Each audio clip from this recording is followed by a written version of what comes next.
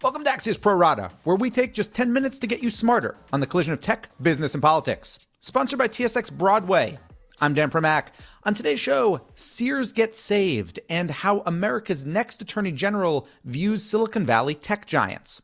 But first, the government shutdown, day 26. So politicians and pundits often wring their hands over how Washington, D.C. doesn't work anymore. But this is one of the few times when it's actually true.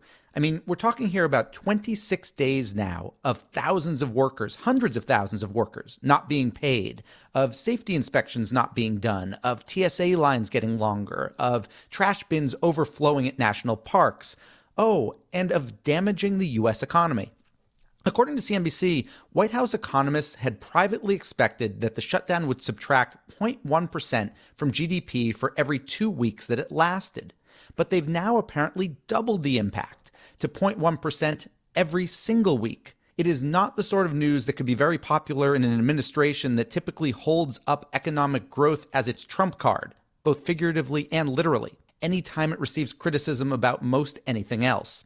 The bottom line here is that we are in a stalemate. Axios' Jonathan Swan wrote this morning that Trump has taken to quoting boxer Mike Tyson, who once said that everyone has a plan until they get punched in the mouth. In other words, why bother planning? But what Trump seems to forget is that Tyson always did have a plan. He just executed it better than the other guy did. We'll talk to Jonathan Swan in 20 seconds. But first, this. Capable of serving 15 million visitors a year in the heart of Times Square, TSX Broadway is the ideal platform for the world's most ambitious brands.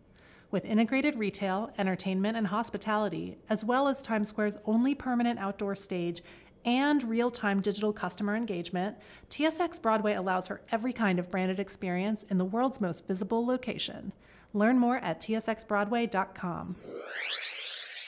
We're joined now by Axios national political correspondent Jonathan Swan. I had our colleague, the perpetually optimistic Mike Allen, on last Monday, and he was pessimistic that the shutdown would end anytime soon. So we're now 10 days later. Do you see any reason to see any light at the end of this tunnel?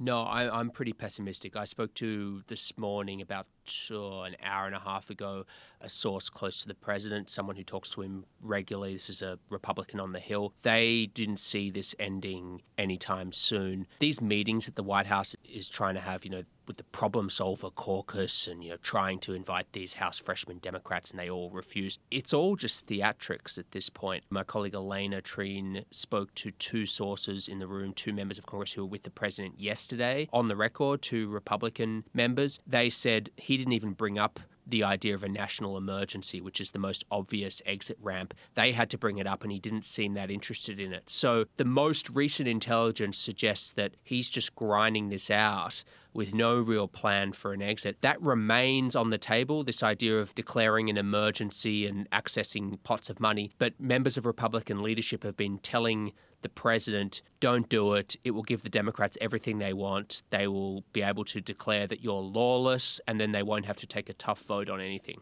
Do you get the sense, you wrote this morning, you cited this old Mike Tyson quote, this everybody's got a plan until they get punched in the mouth, and talk about how Trump hasn't been terribly good at planning ahead and kind of playing chess. Do you have any sense how he thought this was going to play out? I didn't cite the quote, Trump does. I've been trying to work out all along, is there a plan? Am I missing something? Am I just so stupid and there's this grand four-dimensional chess? There never is. And this advisor was sort of telling me in exasperation, they recalled a story, it wasn't related to the shutdown, but when they sat down with the president and tried to sort of walk him through a strategic plan, a schedule, things that could happen far out. And Trump launches into this story about Mike Tyson, his friend Mike Tyson. And he says, Tyson tells me, plans are worthless because, your plans only goes out the window once you get punched in the mouth. And that was Trump's sort of illustration of why strategic planning is pointless. He has always, if you go back to his business career, he's always started every day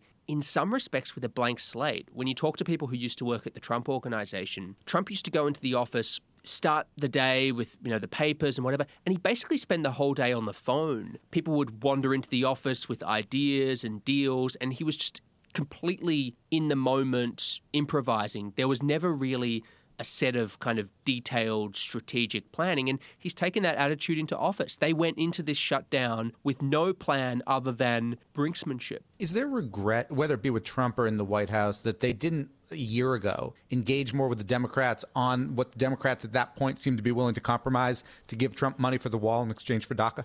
I don't think so, because the Democrats' definition of what DACA means is quite different to what the White House's definition of what DACA means. And let's be honest, the Democrats have played hardball. They're not willing. I mean, Pelosi is not willing to give him... Well, they're playing hardball now because they have power. A year ago, they didn't have much leverage. Well, actually, they had a little bit of leverage because there were Republicans that he couldn't get over the line. The idea that Senate Republicans have been easy to deal with on immigration is a fantasy. I mean, yes, Trump could have rammed a very hardcore immigration bill through the House, but you run into immediate problems in the Senate. I found this interesting. There was this piece, I'm sure you've seen it, this thing in the Daily Caller from a, quote, senior administration official a few days ago, which basically made the argument that the shutdown is good. They hope the shutdown continues. It was this very strident kind of small government. All these people who aren't getting paid or who are non-essential are non-essential. They shouldn't come back. And this obviously didn't get nearly as much attention as the New York Times anonymous op-ed. But I'm curious what you made of that. Is there a strain of that in the White House which just says shutdown doesn't really matter? There is a strain, by no means the majority. It's sort of out of the Mick Mulvaney world, you know, the budget director who's now the acting White House chief of staff. He's acting everything, essentially. He has always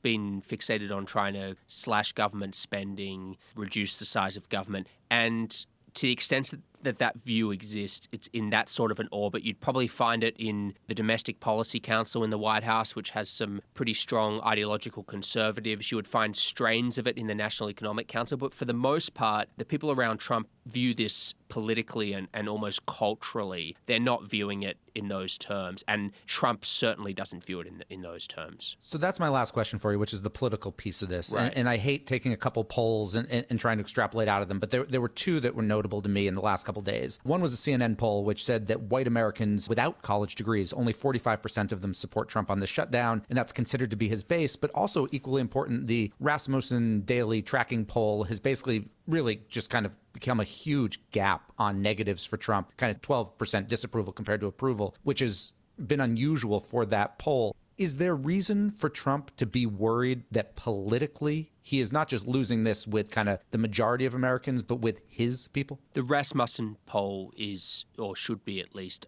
now I should be clear, I haven't discussed the Rasmussen poll with the president or with anyone close to him, so I don't know what they're thinking about it, but it should be cause for concern because that poll is typically an outlier poll that heavily favors Republicans, you know, sometimes by 3 to 4 points or more. So if Rasmussen's not looking good for you, you know you're in trouble. Jonathan Swan, national political correspondent for Axios, thanks so much for joining us. Thanks, Dan. Our final two right after this. Times Square's newest spectacle, 46 stories of maximalist retail called TSX Broadway.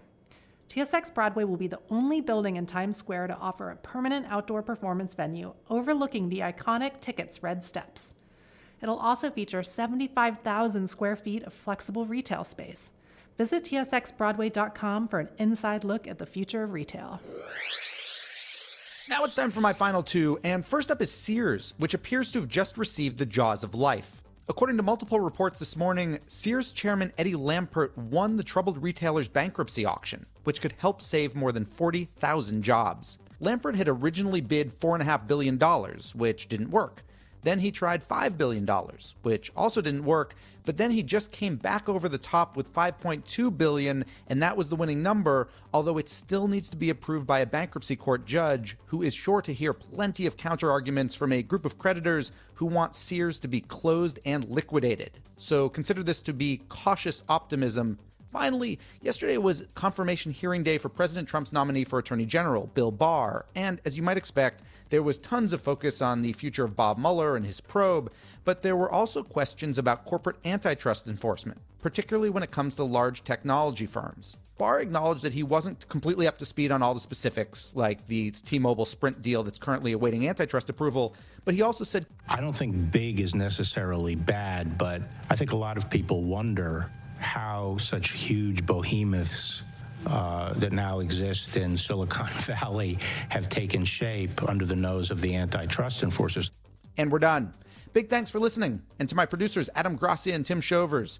Have a great National Fig Newton Day. And we'll be back tomorrow with another Pro Rata podcast.